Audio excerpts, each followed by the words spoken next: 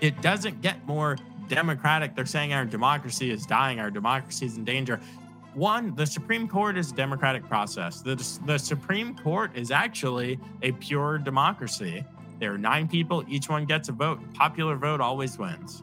There's no electoral college within the Supreme Court. Everyone got a vote. Your side lost. You can't say that this is anti-democracy when 9 people vote, and now you're upset because the numbers didn't fall in your favor.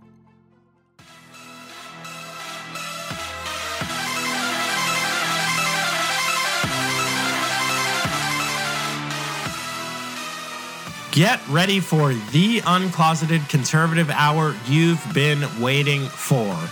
No censors, no fake news, just facts and the freedom to speak them. Friends, if you are still in the conservative closet, I've got one question for you. Why? We've sat in silence. We've been on the sidelines for years. How has it been working out? That's why it's an uncloseted conservative revolution right here, right now. Let's get into it.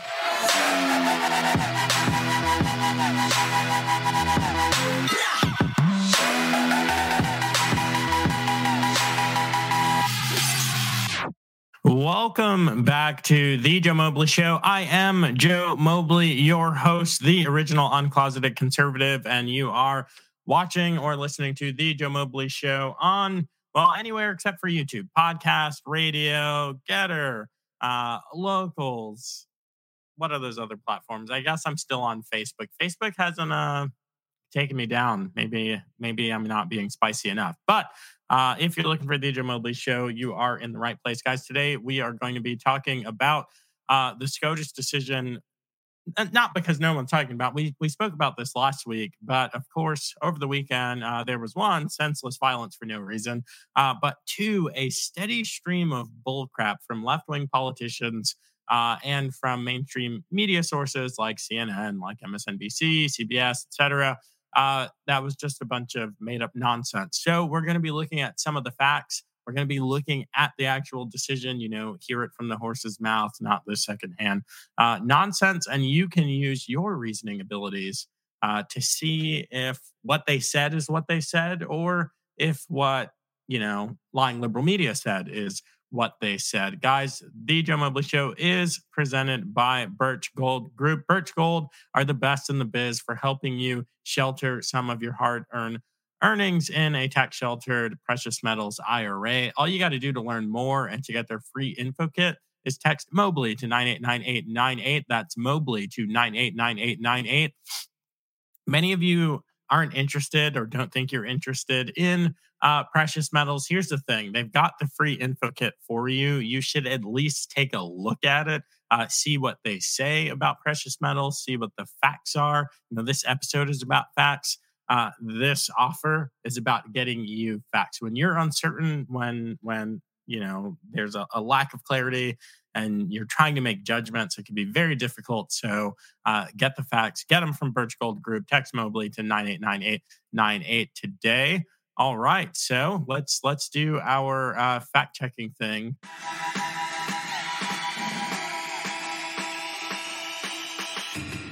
Lots of legal mumbo jumbo today, so I will apologize in advance. I've got the full mason jar because dry mouth is a real thing, especially when you're trying to read these $10 words that these justices learn in law school.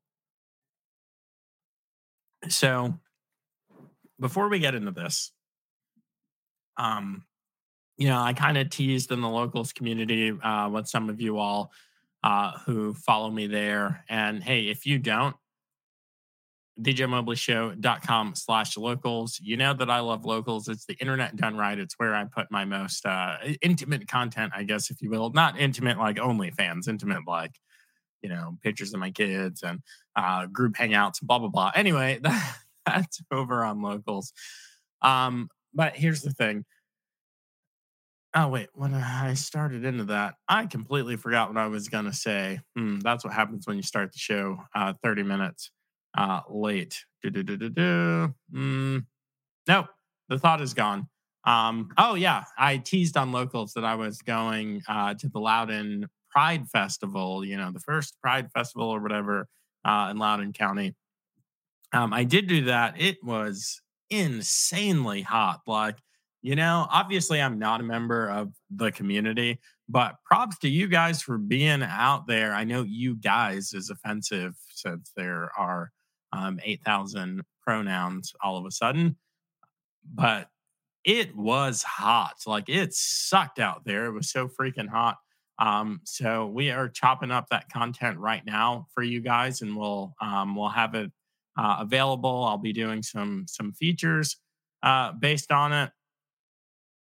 But the thing is, when I spoke to people, many of them were saying things like they're coming after our rights. We're gonna, this is setting us back X, Y, or Z. And what no one could satisfactorily do for me is bridge the gap between abortion on demand and LGBTQ, LMNOP, AI plus rights. From my understanding, I guess, of human sexuality and biological truths, only the smallest percentage of the community um, uh, is abortion even an issue for them because you know gay okay so gay men are not plagued by accidental pregnancy, unwanted pregnancy, for obvious reasons. Gay men have to go through extraordinary lengths to become pregnant. It's not even the right word, but to, family plan or whatever, to decide that they want to have a child. Lesbian women plagued with the same problem. They they don't suffer from many unwanted pregnancies. Again, two XX people having sex, whatever that is to them, they don't experience many unplanned pregnancies. Two XY individuals, same thing. I guess I guess bisexuals maybe have a halfway chance or whatever. I mean, the chances would be significantly reduced. Trans, again, not a huge problem in the trans community. Accidental pregnancy. Q, I'll be honest, I don't even know what Q means. I still don't. Several people have tried to explain it to me. Here's the deal. If I can't understand it, I'm a highly educated individual and it just makes no sense. It's probably bullcrap is what it is. So good luck to the kids trying to grasp this stuff. But here's the thing: there is no bridge between overturning Roe v. Wade via the Dobbs v. Jackson case. There's no bridge from there to LGBTQ issues. There's no bridge from there to racism. Again, I spoke to a woman, and her interview was probably the most interesting, the most enlightening of my interviews that I had, and she was making the case that this was, that this could be an attack uh, against Black women, and that something to the effect of like abortion disproportionately impacts Black women or minority women. And I was like, oh my gosh, we're actually on to something. We agree. Because Margaret Sanger, they put these Planned Parenthoods, it was a population controlled device for the purpose of limiting the birth of Black babies. So I thought we were on the same page. And then she kind of flipped the script and was like, no, it's about easy access. They're trying to make the access harder. That doesn't make any sense because the clinics are in all of the Black communities. It's actually harder. White people have to travel further. It just doesn't make sense. Basically, how they've dropped election boxes, ballot boxes all over the nation. You can think of Planned Parenthood like that. They are all over the freaking place, and they're closing their doors now. And you'll see they're closing their doors in Black communities, and that's what a lot of these articles, these stories, these quotes from politicians and from mainstream media, they're saying, we got to get out in front of this. We told you that this would happen. Look, they're closing down Planned Parenthoods all over in these Black communities. They're closing down Planned Parenthood, and they're saying it because, trying to restrict access to healthcare from Black women. The problem is they're not restricting access to healthcare. Planned Parenthood does not provide healthcare. They provide abortions. They provide abortions on demand, and they are overjoyed to be aborting Black babies. So that's just true. That is a fact. That is a core tenet of why they were created. And as they say, they could not take a policy stand that was pro segregation. Okay, this wasn't like a Plessy v. Ferguson thing. Jim Crow laws, that era had died off, and it was no longer acceptable to make that your public facing stance. So to call that rose by another name, they said these women need to be able to have abortions. They need to be able to have this health care readily available. Guys, which is total nonsense. So they're closing up shops in, quote, Black communities because they're not being defunded. It's almost like they're effectively being outlawed in some places because these states are saying, Virginia Governor Glenn Youngkin has signaled that he is okay. He is ready to sign legislation in Virginia that would limit it down to 15 weeks, which is great. Outlawing it, period, would be better, but from abortion on demand up until the moment of birth to limit it to 15 weeks, that is a huge win. People need to get on board with that. But they're closing these things down because that's how Planned Parenthood gets their money, is from aborting minority babies and aborting babies in low-income areas. That's how they're getting all of their income. That's what they exist to do. It's not mammograms. It's not pap smears. It's not all this other BS nonsense that they have sold, this false bill of goods to you. It's not any of that. They said that it was. They lied. It's not. So they don't have the funds. They don't have the cash coming in to continue on. Oh, well, too bad, so sad. So you may have noticed this. Apparently, now, after the decision, June 24th, 2020, what an awesome day. This decision came out where, Chief Justice Roberts, they wanted to stop, just wanted to stop at the Mississippi case.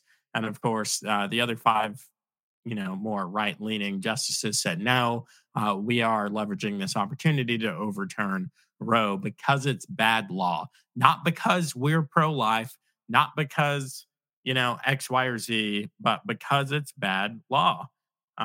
So we're overturning it. Apparently, since that moment in history, it is now acceptable to say whatever you want about Black people, to use whatever slur, epithet, to use whatever, terrible phrase against Black men, so long as that Black man is a United States Supreme Court justice named Clarence Thomas, because he is being called everything. I've seen more uncensored N-words on Twitter and all over the internet in the last 4 days that I have my whole entire life.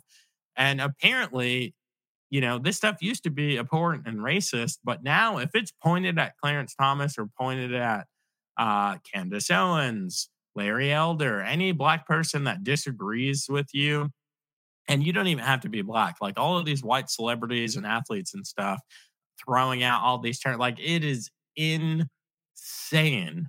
This is the same guy who withstood the social lynching put on by then Senator Joe Biden, who's now former vice president of the United States.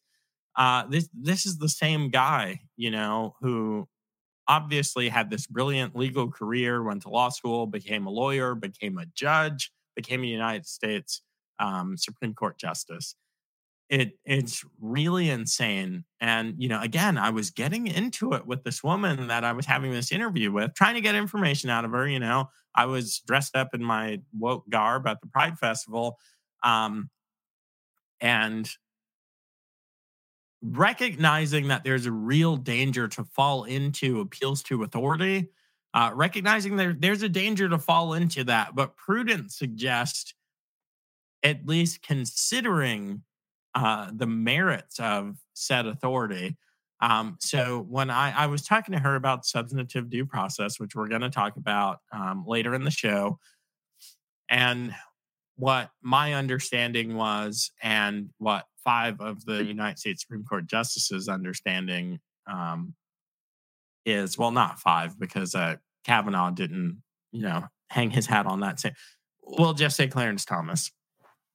Um, who it was interesting in the course of our talk, she said like judge, like, one judge, almost in a demeaning, derogatory kind of way. And I, she was white. I'm black. It was kind of funny because when I pushed back against this, she apologized profusely. This isn't some judge in random Anytown, USA. This is this is the senior most justice on the United States Supreme Court.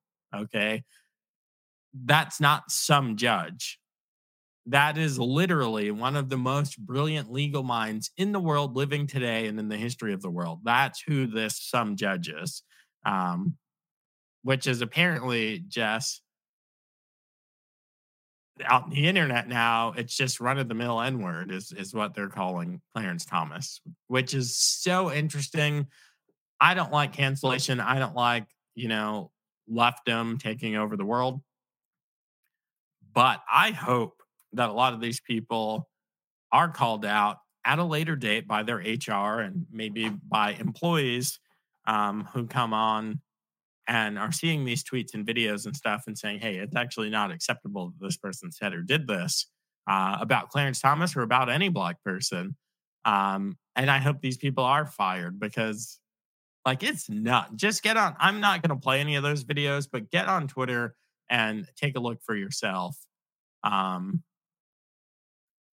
Here, let me make sure I got this window up so I can see your chats. If you've got any chats, you can go ahead and just throw them up there. Well, actually, if you're on Facebook and you got chats, you can throw them up there. I can see them. If you're not, then I can open the Rumble and Getter windows on here. Yeah, but apparently, Clarence Thomas, you can say anything about black people. You could use anything under the sun so long as it's that black person. Let's see here.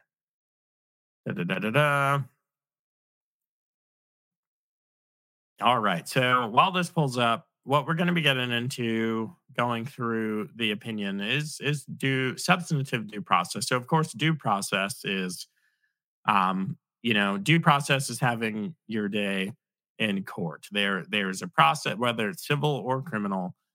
There's that process where evidence needs to be produced, where claims need to be substantiated. The civil standard, more reasonable than not, or 51-49% type thing. Criminal standard, beyond a reasonable shadow of the doubt. There's no possible way that anything other than the thing being alleged happened in this manner by this, offender, by the defendant. That's the standard. Well, there's this due process clause. It comes from the 14th Amendment, and it's held to guarantee that some rights that are not mentioned in the Constitution, substantive due process, but any such rights must be deeply rooted in the nation's history and tradition or implicit in the concept of ordered liberty. I don't know why this is actually a typo. This is substantive. So substantive due process comes out of the due process comes from the 5th and 14th Amendment, but this concept, air quotes, of substantive due process comes out of the 14th Amendment, and it holds that these are unseen rights. These are rights that aren't implicitly stated in the Constitution. They're unseen. If you've got the special decoder ring that only liberal Supreme Court justices get, the creative writing ring that only liberal Supreme Court justices get, and you get those special glasses from National Treasure where you can see the invisible ink and in between the lines and the invisible roadmap where it reveals to you all of these rights that aren't stated. And you can hear the voice of the founding fathers whispering in your ear. It's a bunch of nonsense. And what they say for these made up nonsense rights is that they must be deeply rooted in the nation's history and traditions and implicit in the concept of ordered liberty. Bunch of problems with that. This is why Roe v. Wade was bad law, because they said at the time that Roe v. Wade was passed that it was deeply rooted in the nation's history or tradition. That's false. It was outlawed in more than half the states, in the mega majority. I think it was 30 or 31 of the 50 states had outlawed abortion at the time, and many of the others had harsh restrictions on it. So it's not, by their definition of the made up concept of substantive due process applied to Roe v. Wade, it fails the first test. It's not deeply rooted in the nation's history and tradition. Exactly the opposite is deeply rooted in the nation's history and tradition, or implicit in the concept of ordered liberty. So what that means is, if this right is not upheld, if it's not recognized and granted to all, then ordered liberty basically kind of fails. So that there is not ordered liberty. This law and order, this benign influence of the good laws under a free government that we experience, the ever favorite object of George Washington's heart, that we experience is not true any longer if the right isn't recognized. So if we don't recognize abortion, if we don't let women unilaterally, without any reason, without any consultation of the dad, because if there is a pregnancy, there is a mom and a dad, period. It's the only way that it can happen. If we just allow them to kill these babies under the auspices of medical privacy, everything's good. If we don't allow that, then ordered liberty kind of disintegrates. No, this is not implicit in the concept of ordered liberty that women need to be able to kill babies. You look in California, you look at Maryland, where they have this post-birth, the words in law, post-birth abortion, where 1 day, 2 day, 3 days, out to 20 days, out to 28 days, where you can go in and like a warranty, like a return policy, except you're murdering a child. You can go in and say, we thought about it. We actually don't want to keep this baby. I actually don't want to keep this baby, and have it killed. Have your infant no longer in the womb, but in arms, executed at the hands of a doctor. And when we're talking about equal under law, I'm a dad. I'm a husband. If we're going to allow this type of medical autonomy, then that would literally mean my wife and I conceive, we get pregnant, we have the baby, she has the baby, and say I'm off at work or whatever, and when the baby's 2 weeks old, she goes and has it killed. I come home from work, and I said, wait a minute, 1, 2, 3, 4, where's number 5?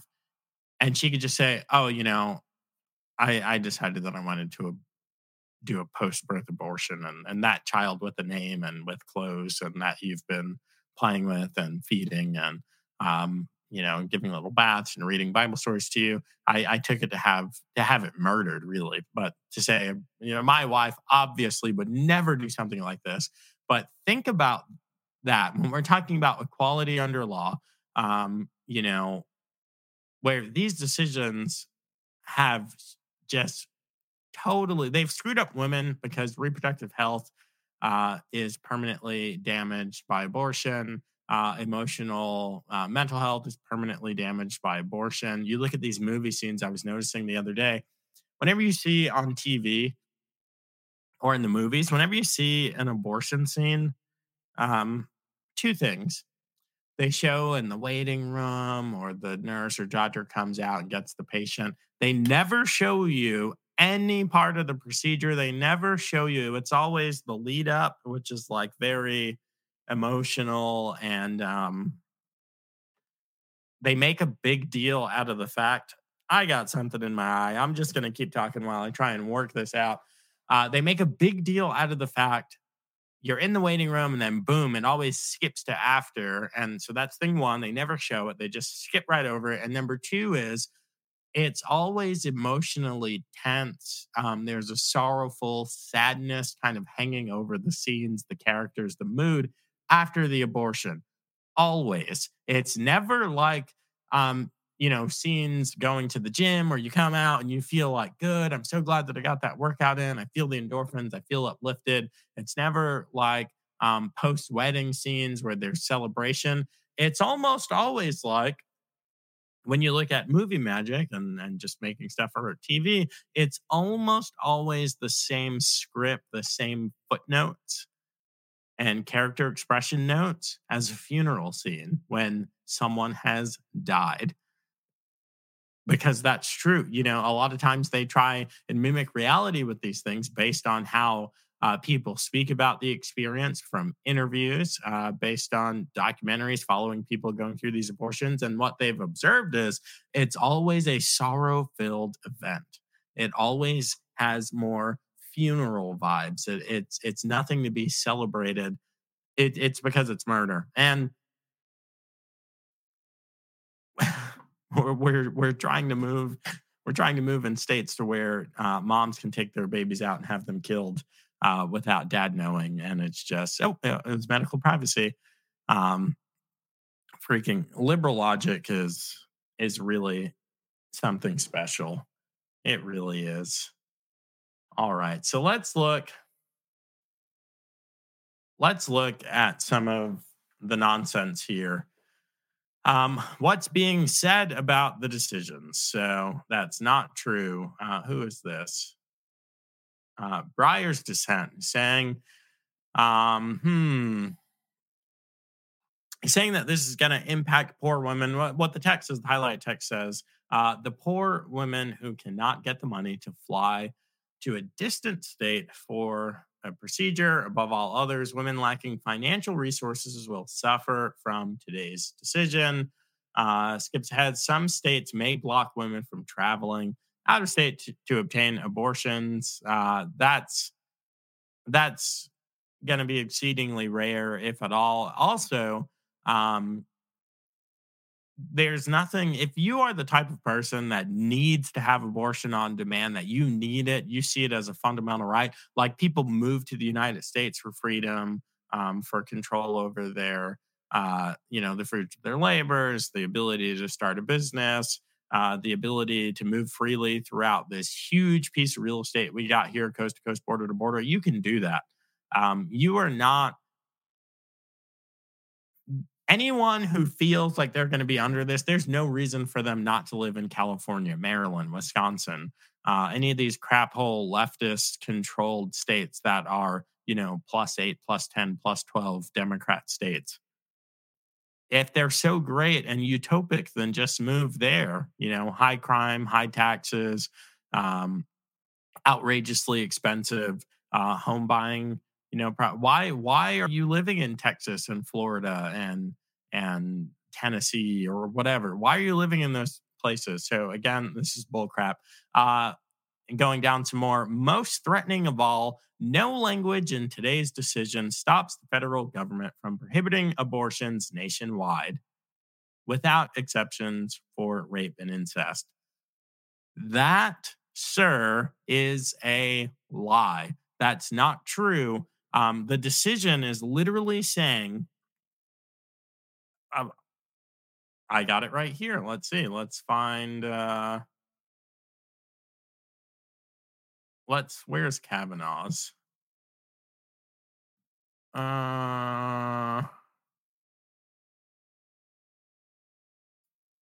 think I closed Kavanaugh. Here, let me pull up Kavanaugh's. The Fed is breathing down the stock market's neck. Investors are unloading risk like you wouldn't believe. Don't take my word for it. Just pull up your investment account and watch your portfolio go down like a fuel meter in a car with a hole in the gas tank. Despite widespread agreement that inflation was not going to happen, Bidenomics has swept the nation and has met one thing and one thing only: out of control inflation. Energy costs are up, fuel costs are up, rent, mortgages are up, and gas has risen to heights never reached in our nation's more than 240-year history. Maybe you thought crypto was the answer. Today, crypto is in a full blown crash, with Bitcoin down 75% from its $68,000 yearly high, setting around $21,000 today. Guys, Forbes says a crypto winter is coming. This is bad, really bad. Before you throw up your hands in utter frustration, grab your cell phone and text Mobley to 989898. Once you do that, help is delivered directly to your phone in the form of a free info kit from Birch Gold. No one knows precious metals investing like the experts over at Birch Gold, and they're standing by ready to guide you through rolling over your traditional IRA or 401k into their tax sheltered precious metals IRAs. Guys, you got to do this today. Text Mobley to 989898 to learn how.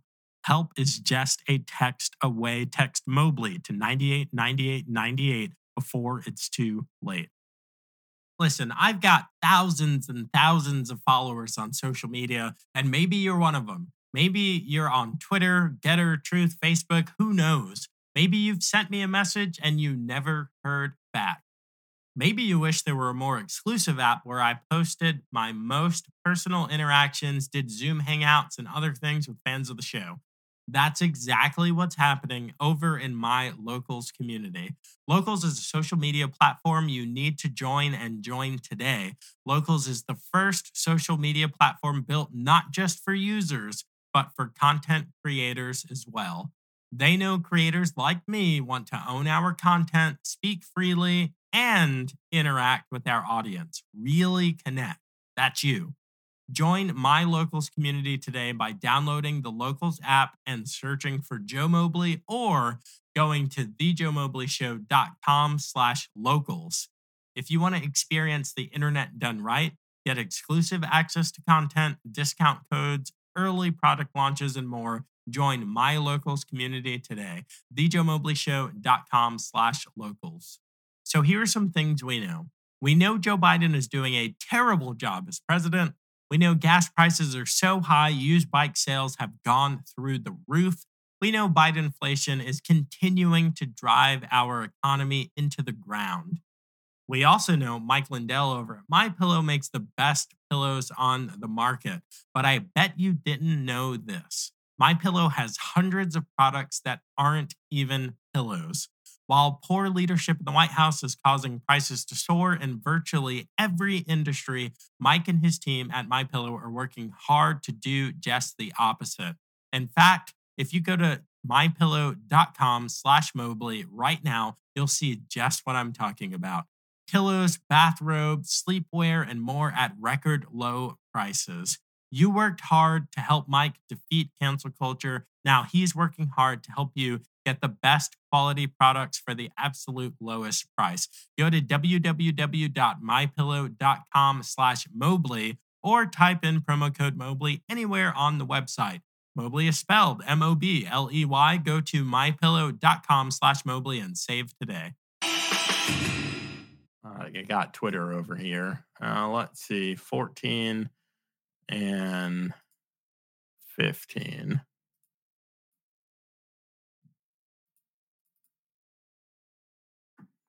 All right, so Kavanaugh writes here in his concurrence, because the Constitution is neutral on the issue of abortion, this court also must be scrupulously neutral. Instead of adhering to the Constitution's neutrality, the court in Roe took sides on an issue and unilaterally decreed that abortion was legal throughout the United States up to the point of viability.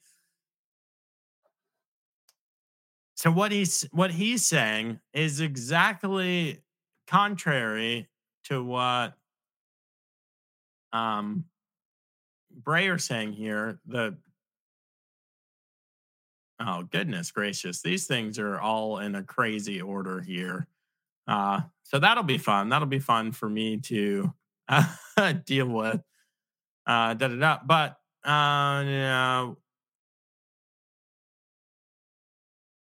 did it close? Okay, well, I read it already. You saw it on the screen. Breyer saying that this basically says that the federal government can outlaw abortion. He said there's no language in the decision prohibiting the federal government from doing that. The decision literally prohibits the federal government from doing that. It's saying the Constitution is neutral on this. There is no invisible right to abortion. So we, the nine, Supreme legal scholars, whatever, as Supreme Court justices, we cannot decide on it. We must remain neutral. Even if we were to opine, our opinion means nothing. It's irrelevant. Legislators can do whatever they want. States can do whatever they want. And then he being Justice Kavanaugh, he calls out here in Roe, they unilaterally decreed law. Okay. They legislated from the bench, which is what made abortion on demand, quote, legal in all states. The Supreme Court decided that. The Supreme Court decreed it. I mean, very intentional use of the words unilaterally decreed abortion was legal. This was always supposed to be a states' rights issue. So you look at all this stuff and they're saying they're taking the power away from you. It's exactly opposite of what's true, guys.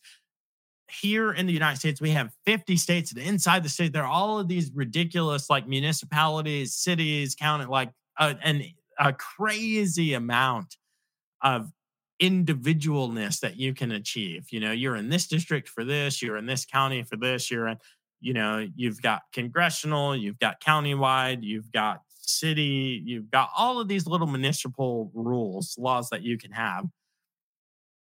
So instead of that infinite opportunity to do as many experiments as you want to see how policies manifest in reality, like comparing countries' laws to other countries' laws, you have the freedom to do that type of experimentation within the United States. And for policies, good ideas over a long period of time gaining steam. That's how the constitutional process, that's how this government's supposed to work.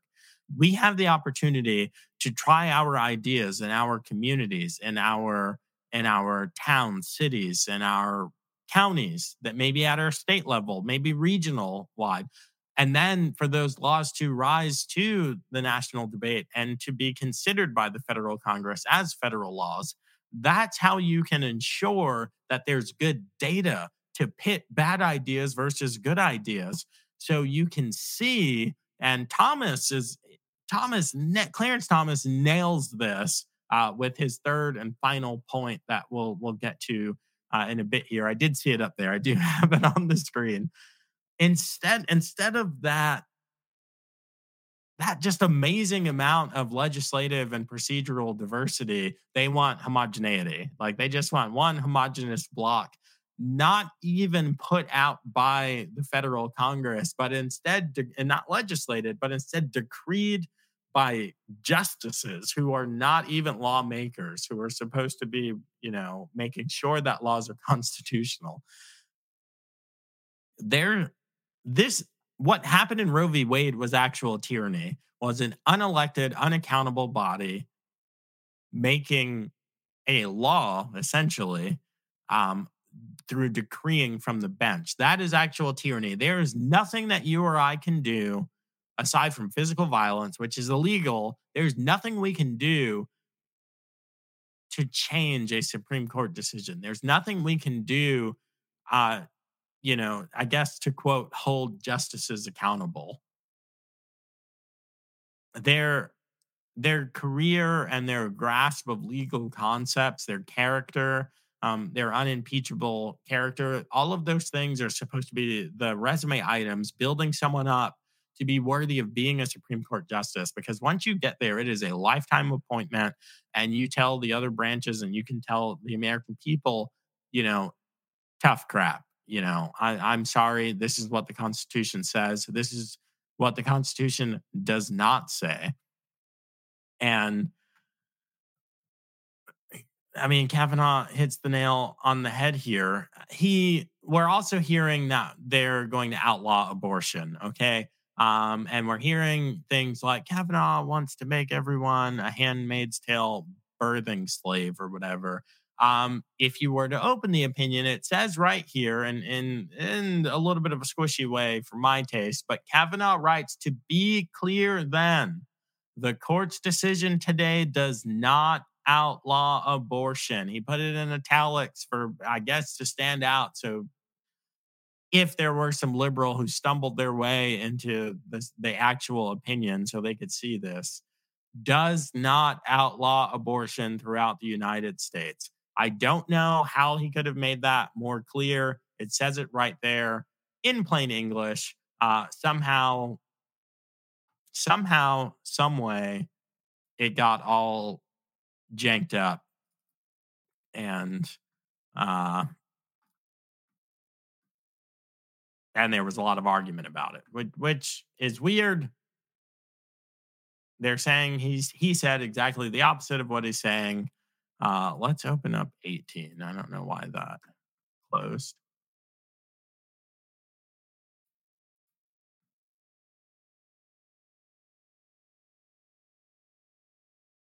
All right, so that's the Kavanaugh um, opinion.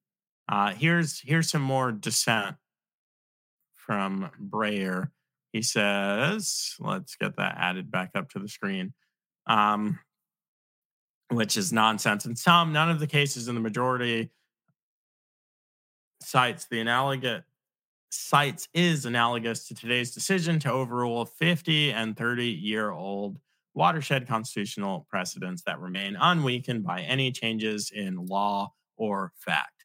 Uh, he's saying here that it is incredible that we're overturning a case, well established precedents, we're overruling it when there have been no changes in law or of fact. That's a really solid argument if you think that, slavery should still be around, if you think that Jim Crow laws were good, Plessy v. Ferguson, which upheld that segregation was constitutional so long they made up. This is what happens when the Supreme Court makes stuff up. They said, yeah, that's perfectly legal. There just has to be separate but equal accommodations. And they came up with the separate but equal doctrine. Whenever the Supreme Court is pushing stuff out, they're supposed to say, this is the opinion of the court. This is what the Constitution says. So, yes, this is legal, or no, this is not legal. When the court is throwing out extra stuff like, this actually revealed to us that there's supposed to be this rule, this doctrine, or whatever, that's usually a sign that they're full of it. So what Breyer's arguing here is there have been no changes in law or of fact. So that we shouldn't be overturning this. So had he been on the court for Plessy v. Ferguson, you can't overturn that either. There were no changes in law or fact, that we should still have whites only water fountains and blacks only, or colored, it was colored back then. Now it's kind of funny. We've come full circle. Now it's people of color, persons of color. It's very interesting.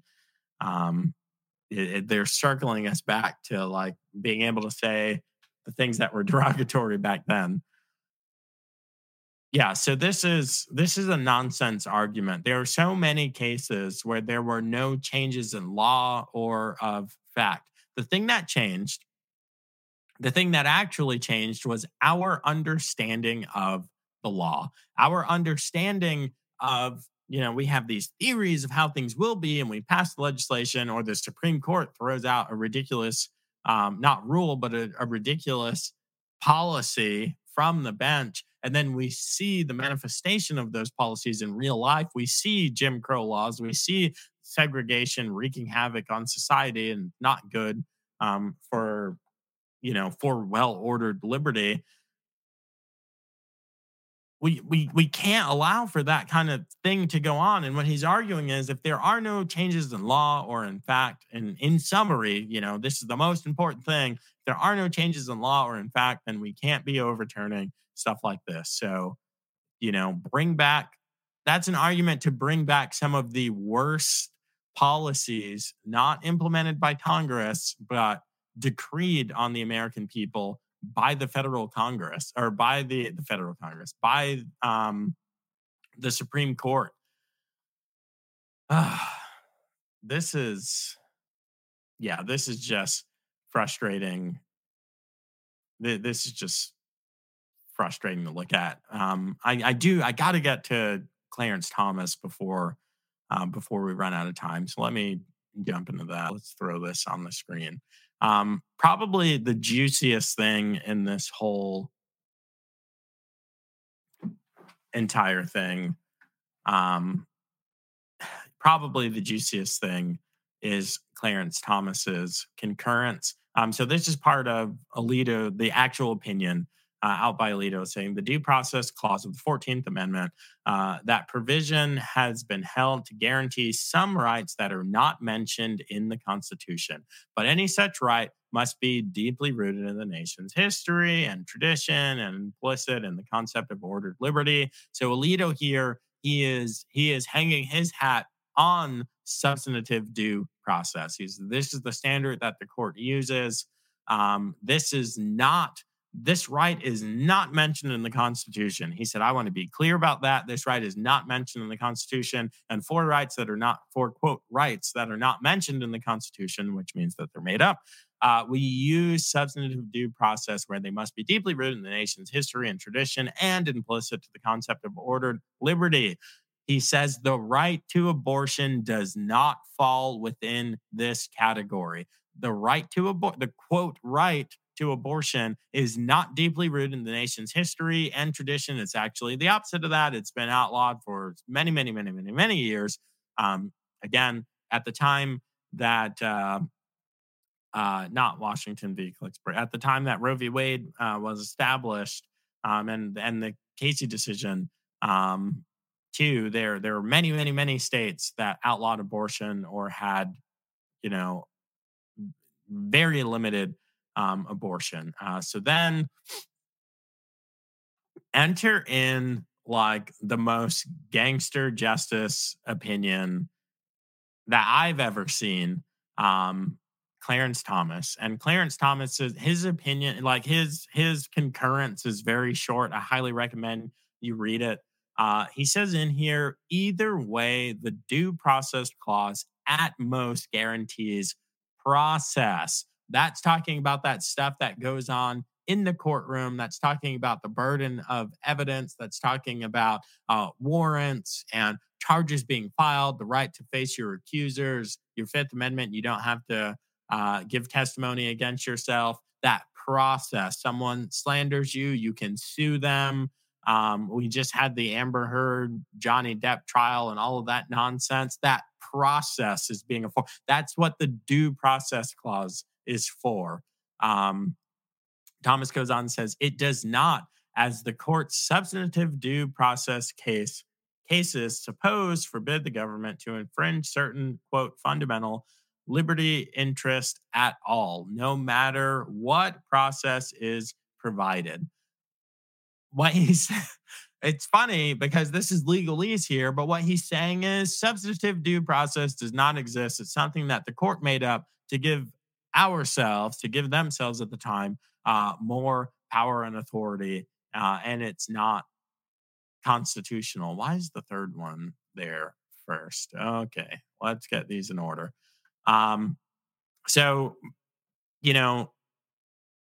straight from the horse's mouth, again, not some judge, okay? The senior most justice on the Supreme Court, not the chief justice, but the senior most regular justice, if you are saying that there's no such thing as substantive due process. There's no there. You have the rights that are implicitly stated in the Constitution, and everything else. There's no secret map. They don't give out decoder rings. They don't give out the Ben Franklin National Treasure glasses. The Constitution says what it says, means what it says, and everything. And we will tell you if it is constitutional or isn't constitutional if a question of such legitimacy arises in constitutional matters. Outside of that, You states, you can do virtually anything, unlimited creative legislative power and authority, and driven by the people. You can do, your state can be as awesome, as productive, as future focused, whatever, as you want within the confines of the Constitution, which is limited in scope, like the government's power, limited in scope. You can do anything unless the Supreme Court gives ourselves authority to decree things over the people, to limit the freedoms, to limit the imaginative ability of states based on made up rights that only the nine of us can see and only the nine of us can say is good or bad or right or wrong. Exactly the opposite of what the news is saying, exactly the opposite of what the left is saying, exactly the opposite of what Maxine Waters and Nancy Pelosi and all of these crazy radical liberals are saying. He's going to be in your bedroom. The government's going to be in this. He's saying no. At most, the state is going to be in your whatever, whatever. And the state's not interested in doing that. Where you have the influence. Clarence Thomas doesn't have any influence in your state. I have more influence in the state of Virginia than Clarence Thomas. Like, I literally do. Yeah, well, I don't know. Does he live here? He might live here. So we might be equal in that. But, you, wherever you live, you have more influence and policy in your state and your locality than any of these Supreme Court justices, unless they take that authority away from you and say, we get to decide through dictate.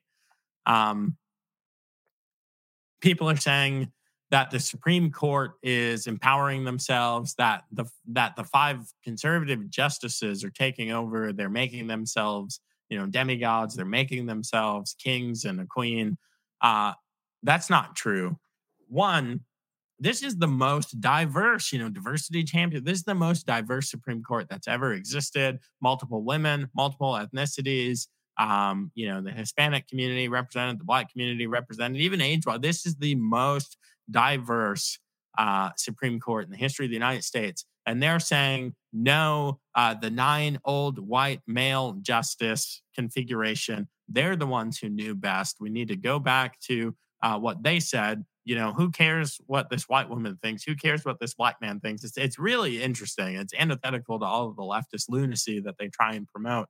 But even on its face, it's a lie. They can't be giving themselves more power, and the mechanism by which they are giving themselves more power is saying the states get to decide. That's exactly the opposite of the Supreme Court empowering themselves. The Supreme Court could say the states don't get to decide, we get to decide. Clarence Thomas could say, you don't get to decide, I get to decide. I'm a Supreme Court justice. Instead, he's saying the design of the government is such that you get to decide virtually everything. And when there is a question of constitutionality in that very limited, that very narrow field, I get a say in a democratic process called the Supreme Court, where there are 9 votes and I get 1. It doesn't get more democratic. They're saying our democracy is dying, our democracy is in danger. One, the Supreme Court is a democratic process. The Supreme Court is actually a pure democracy. There are 9 people, each one gets a vote, and popular vote always wins. There's no electoral college within the Supreme Court. Everyone got a vote. Your side lost. You can't say that this is anti-democracy when 9 people vote, 6-3, and now you're upset because the numbers didn't fall in your favor. This is acceptable for Hillary Clinton to do and say there's a stolen election. This is acceptable for Stacey Abrams. It's a crime. It's treason. It's insurrection. It's a threat to democracy if a conservative does this, makes this type of complaint. If the Supreme Court had decided exactly the opposite, a 6-3 decision upholding Roe, for us to say that this is an attack against democracy is demonstrably false. They voted, okay? There were cases that got kicked up to the Supreme Court who voted very democratically, and they voted not in favor of what I would have liked. Like, your argument still has to be sound. It needs to be logically sound when you don't win. Sorry, that's the way that this works. Clarence Thomas went on. Is my screen sharing? Perfect. Clarence Thomas went on to say that there were really three big issues. First, substantive due process exalts judges at the expense of the people from whom they derive their authority. Just like I said a moment ago, substantive due process says that me as a judge or me as a justice, I get to decide and dispatch my decisions out over the people, just decree here from the bench.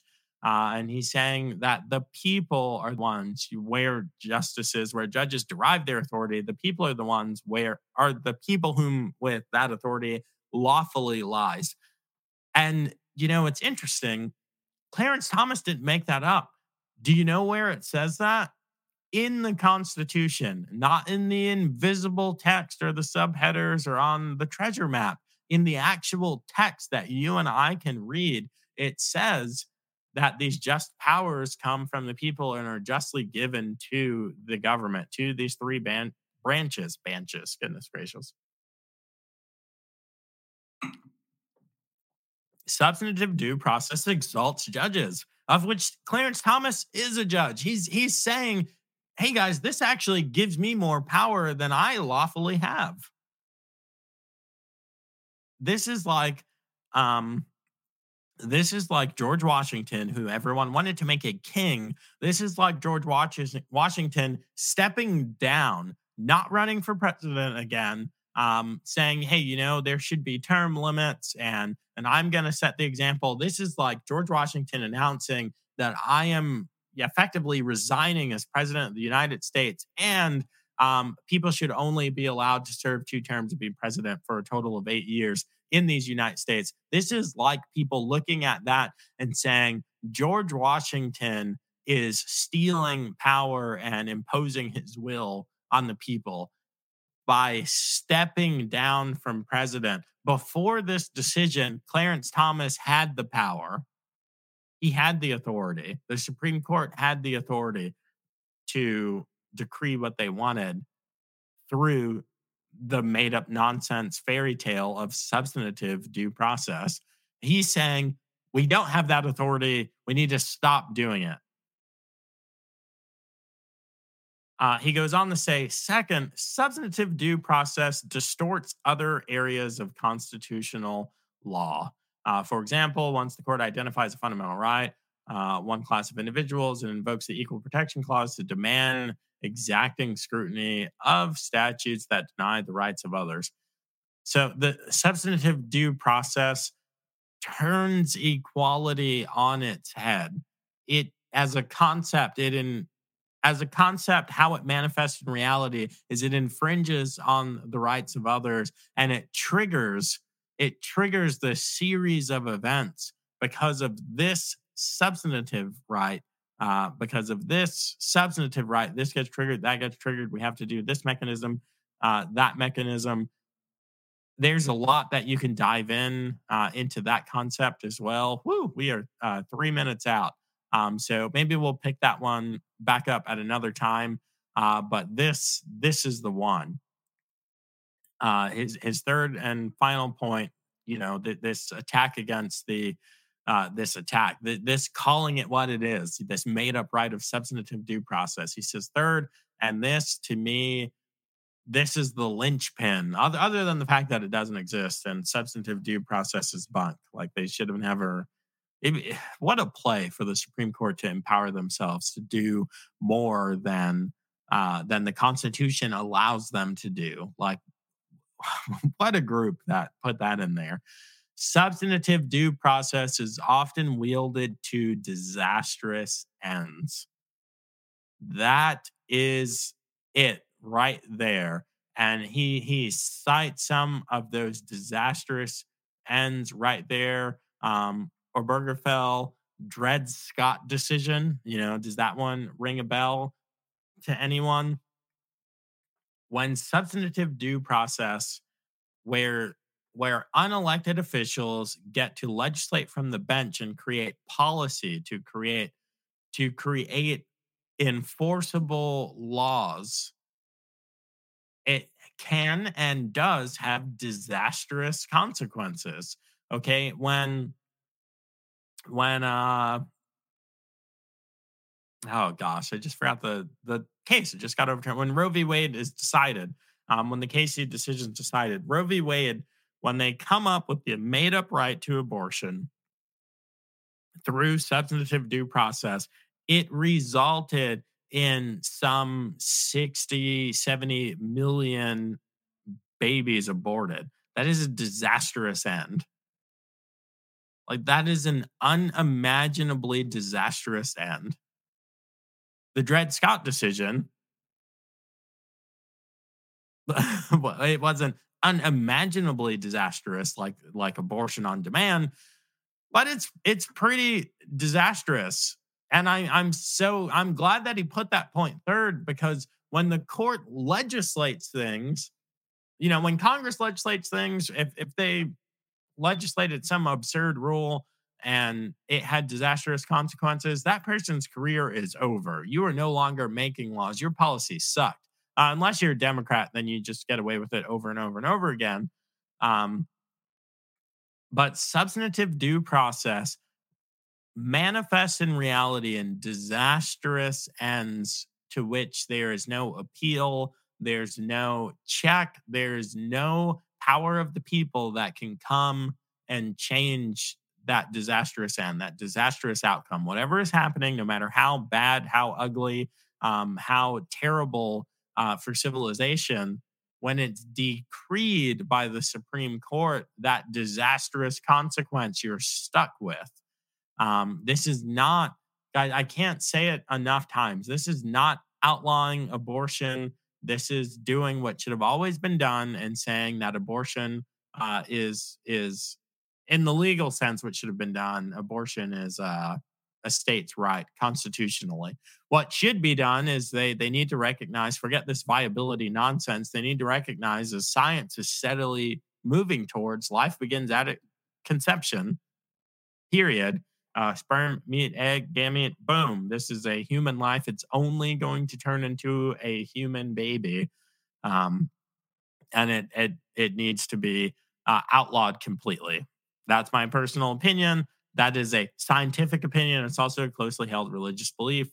Um, you know, everyone's. I mentioned this at the top of the show, but whenever we make a little bit of progress here, it's like Dave Ramsey says. Dave Ramsey says, I'm not Christian enough for the Christians, and I'm too Christian. I'm too religious for the non-Christians. People are upset because he curses on the show occasionally.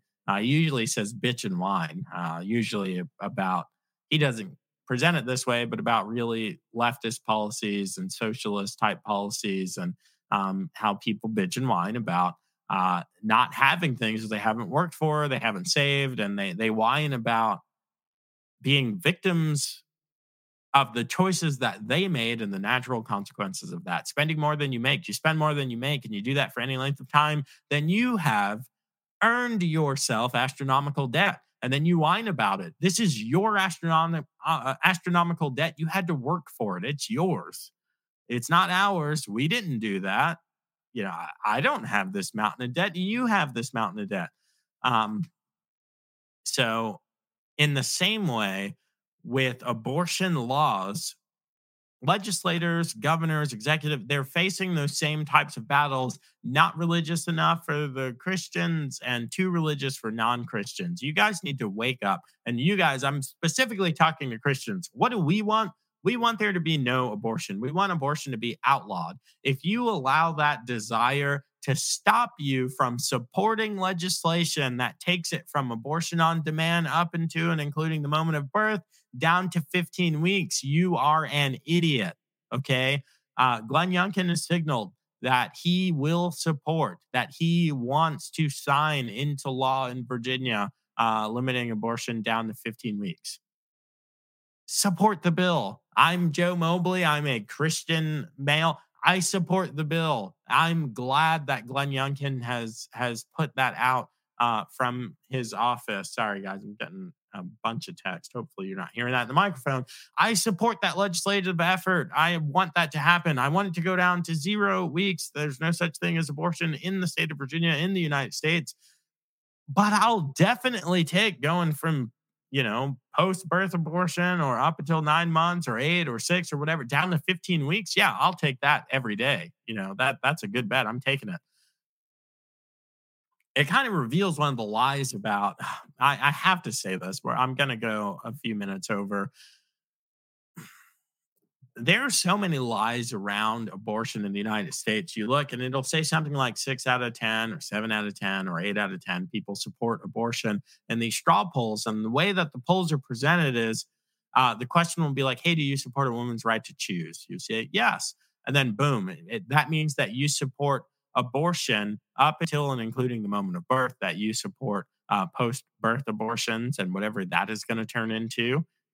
3 weeks, 4 weeks, 5 weeks, maybe it's like a year policy up until the baby's first birthday. You can bring them back in and have them executed by a doctor. They use the straw poll, the one question, do you support a woman's right to choose, to say that you support abortion at all ages, at all phases of gestation. That's not true. When you open up the policy, and the Democrats, liberals never want to talk about the particulars, to talk about the numbers of abortions happening after 4 months, after 6 months, at 8 and 9 months. They don't want to talk about that. They don't want to show the videos of the process. They're like, oh, well, it's going to remove fetal tissue. It's like, no, it's a vacuum that's going to tear the baby apart limb by limb, ripping off body pieces that are going to bleed. You can see the baby moving, trying to get away from this thing that is tearing it apart. They never want to talk about that. They also never want to talk about the 15 weeks. Where do we get 15 weeks from? The United States is the only country with this ridiculous abortion on demand for weeks and weeks and months. Okay. In Europe, they're like, oh, well, they'll champion the European Union. They'll champion these European countries. They all have abortion. They do all have abortion. Do you know when it's illegal to have an abortion in Europe? After 15 weeks. That's the standard over there. Don't make this false equivalency that these other countries allow you to abort, 3 months, 4 months, 5 months, 6 months, up until the moment of birth. No, that's not true. That is a lie. They're intentionally keeping that information from you so that they can keep saying the lie about, Handmaid's Tale. Look, just like with the transgender debate, I don't want to see your genitals. Oh, they want everyone to have to show their no.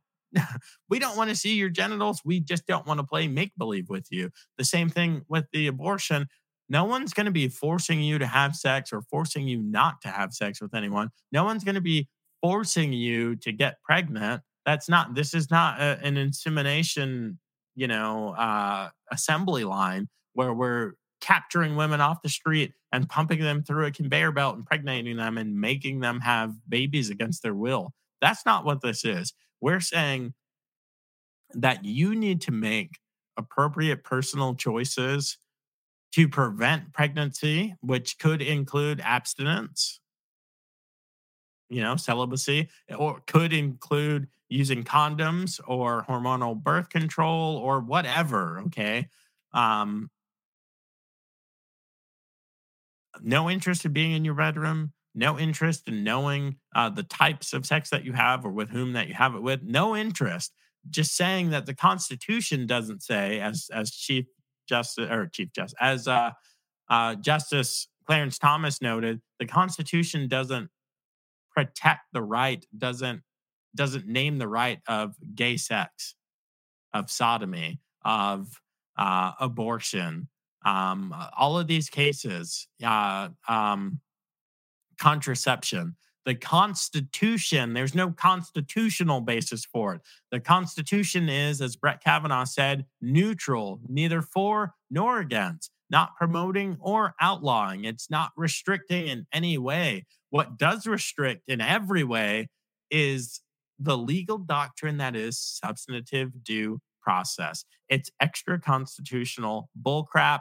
I hope and pray that this opinion is just the beginning of unraveling this bad law. Okay. I'm so glad that Roe v. Wade is overturned. I'm so glad that abortions are going to become, you know what? It's interesting. They're going to probably become safe, legal, and rare, which was the big lie that the left put out. And they went from safe, legal, and rare to abortion on demand up to and including the moment of birth and after birth in about 5 minutes. And that's why we're in this mess. That's why they're starting to lose the culture war. Because when we show you this stuff, these videos and the reality that, hey, these other countries don't have abortion like we do, it's incredible.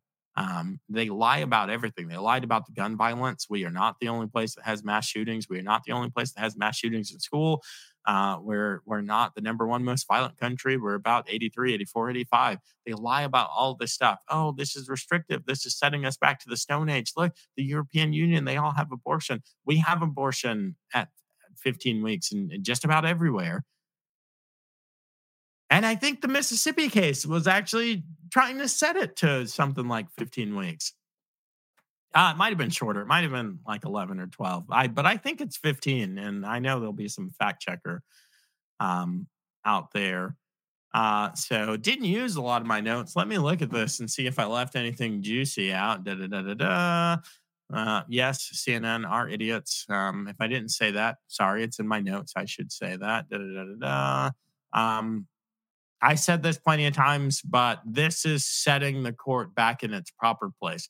The Supreme Court is supposed to be determining the constitutionality of laws, not creating made up concepts like substantive due process. Rare, no language. There's the. Honestly, sometimes I'm surprised by how amazingly stupid some of the things that these, they've got to be incredibly bright, like Sonia Sotomayor. We disagree about most everything, but she's got to, in terms of intellectual capacity, she's got to be pretty darn smart, right? Uh,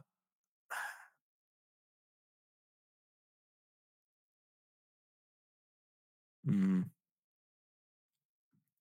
All right, so this is actually pretty important. So remembering that Breyer, did I close that? Saying there's no language in today's decision to stop the federal government from prohibiting abortions nationwide. That's not true. The decision literally says that the federal government cannot legislate abortion. That's what this decision means.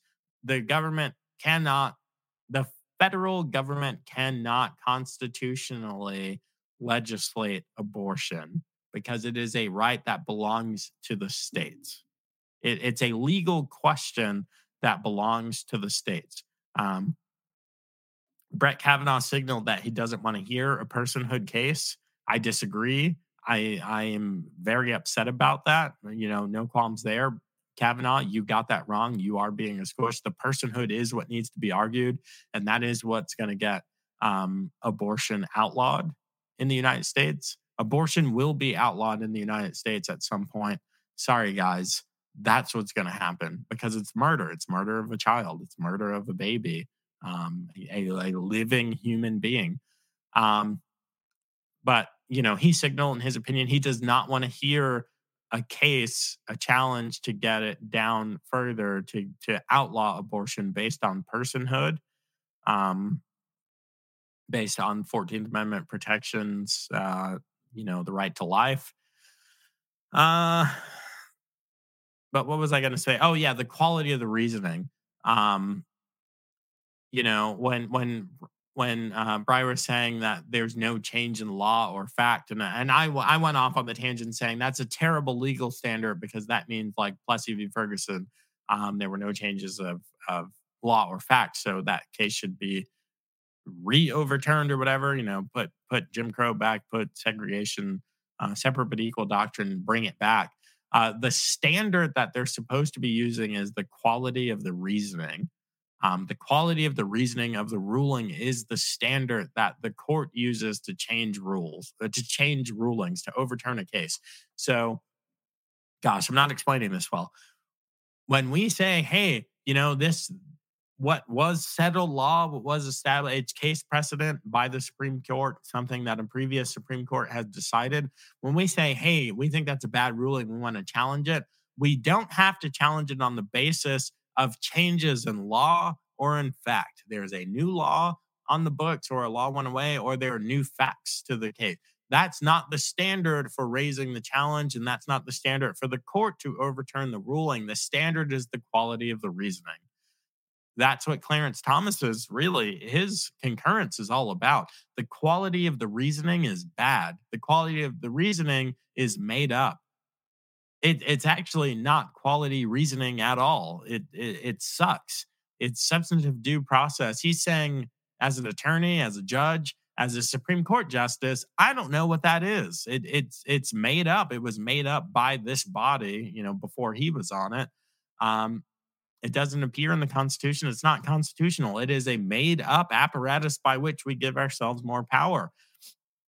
I don't believe that he said this in his opinion, but it's important to note that changes of law, in fact, are not the standard, the quality of the reasoning, right? That's why philosophizing is important. That's why being the reasoning being able to make good, well-formed argument that are logically sound and that there's a there. This is a not just a reasonable, but a well-reasoned argument. That's why that's important.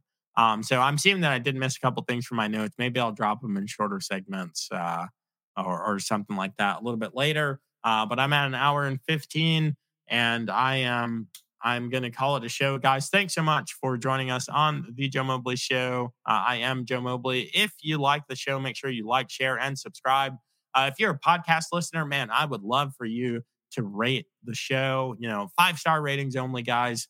Go ahead and leave me a review, especially if you're going to give me 1 through 4 stars. Give me a comment, leave me a review. Let me know what I can do to up my game to make the show and make the content more enjoyable for you. If you're watching this on any of the other platforms, make sure that you share it with someone who will like this content, or maybe someone that this type of content will challenge their beliefs. Well, they'll say, maybe this is an argument that you haven't heard, or maybe this is a representation of the argument in a nuanced way that maybe you'll respond to.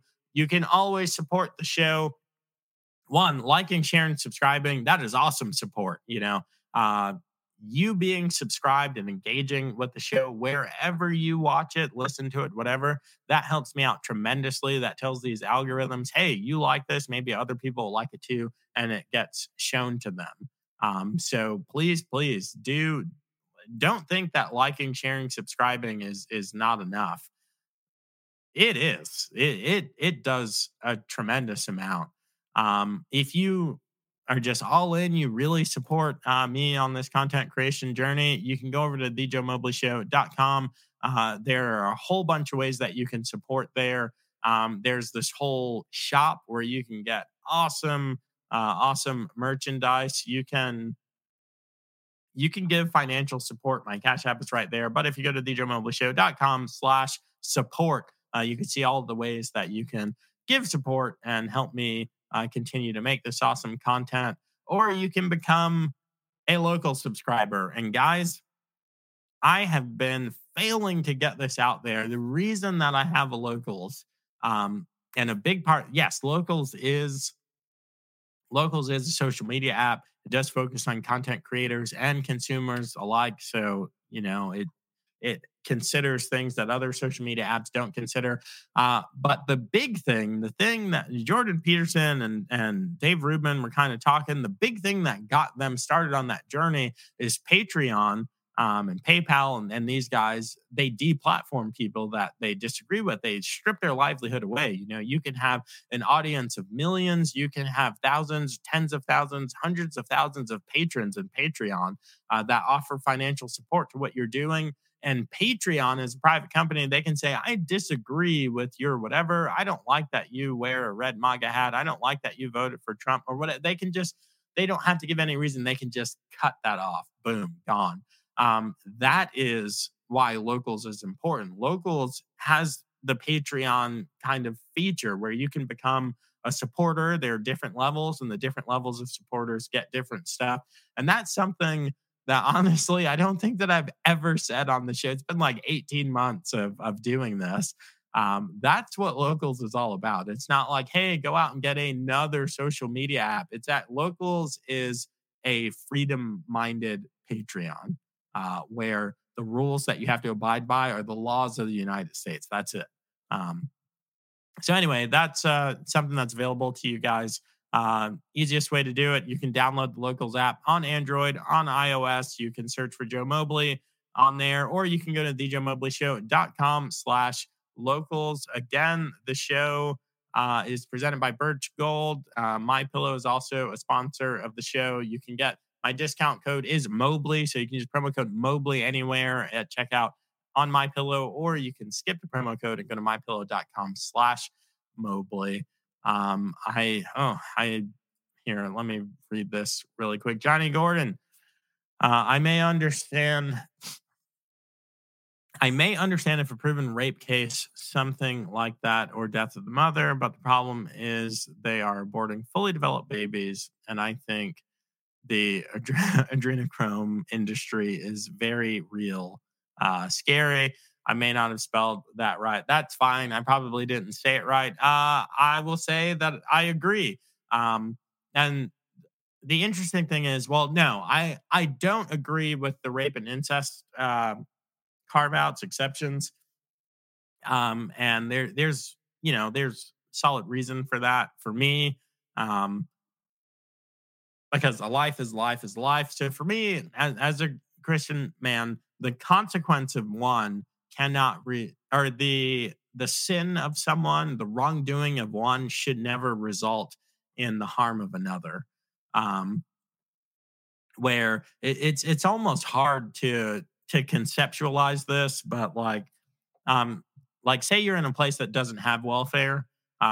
Maybe for some reason this state or this country doesn't abide by the principles that we do of welfare, where we should promote or we should provide for the orphan, for the widow, for people that are downtrodden, whatever. We should provide for them either permanently or for some period of time while they get back on their feet. Say a place does not abide by that. Bad guy comes in, kills mom and dad, and now there's a 3-month-old baby there. The child shouldn't be allowed to be killed or left to starve or discarded socially to die because of this bad thing that someone else did. And it's hard. It's hard to conceptualize that, but um, it's a life. So if a woman is, in my belief, Joe Mobley opinion here, um, I think that the only conversation worth having is life of the mother. So, serious health reason, ectopic pregnancy or something like that. Extremely rare circulatory syndromes or disease or whatever, but something where, hey, if you try and have this baby, you will die, the baby will die. Good chance we can't save either one of you, that kind of thing. That's the only time that I would be interested in even having a dialogue about it. Otherwise, it's a child. The incestuous conversation is very interesting, and the same thing with rape, because pregnancy as the result of rape and incest is exceedingly rare. They use it as an argument because we're talking about it's either less than 1% or less than 2% of all abortions. I think it's less than 1% of all abortions um, are are gotten into as the result of incest or rape. So like Steven Crowder often says, "Hey, would you be okay if we allowed abortion on demand for rape and incest and we got rid of other abortion?" And then the leftists will say, well, no, of course not. It's still the woman's right to decide. Then why even say rape and incest? Why even say it's a talking point? Is why they say it.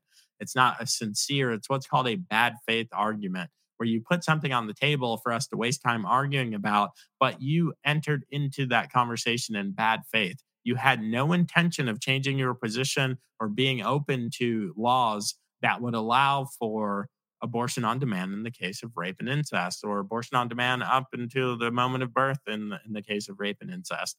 Um, Also, it should definitely be more appropriately called rape. it should just be called rape because incest, if brother and sister are getting it on because they're weirdos like that, and I don't know, maybe they're trying to get their European style on, um, and they get pregnant, too bad, so sad. Like it's not, we shouldn't be able to exterminate life because these weirdos wanted to screw their cousin or because someone like I understand as someone who's worked literally in sex crimes work and human trafficking for a long time. I understand how abhorrent, how terrible and tragic sexual crimes are. Uh, but still, you look at these people who survived abortion or who know that through circumstance that their parent seriously considered, maybe their parent even spoke to them about considering abortion. No one regrets the decision to have the child. When there's that 15-year-old, that 20-year-old, that 25-year-old, there are the graduations and the weddings and the grandkids. None of those people, zero of them, look at this living, breathing human being and regret that decision. Um, the vast majority of people that have abortions regret that decision. It goes back to the Hollywood thing. You look at all of those scenes, and every action up into leading into the abortion and coming out of the abortion is just like funeral scenes. It's what it is. It's death. Um, yeah, and adrenochrome. Yeah, I think that's a real thing too. Uh, they'll call us conspiracy theorists. It's whatever. Um, yeah, but so I guess I half agree with you on that. So with that, guys, that is the show. Connect with me on all of the things. Use all of the discounts. I don't even know what they are. I think Freedom and no CRT for me and all that stuff. Big thanks to Birch Gold for putting on the show. Big thanks to My Pillow for being a sponsor of the show. Guys, that is all I have. I hope to see you in the next one. We've got some awesome guests on the docket this week. That's all I got. Thanks for listening, and I hope you enjoyed this episode of The Joe Mobley Show. Remember to subscribe and make sure you don't miss out on future content. You can always show your support by leaving a review or making a financial contribution by going to thejoemobleyshow.com and hitting support the show. Now to him who is able to do immeasurably more than all we ask or imagine, according to his power that is at work within us. To him be the glory in the church and in Christ Jesus throughout all generations, forever and ever. Amen. If that was the first prayer you've ever prayed, I hope it won't be the last. Until next time, this is The Joe Mobley Show.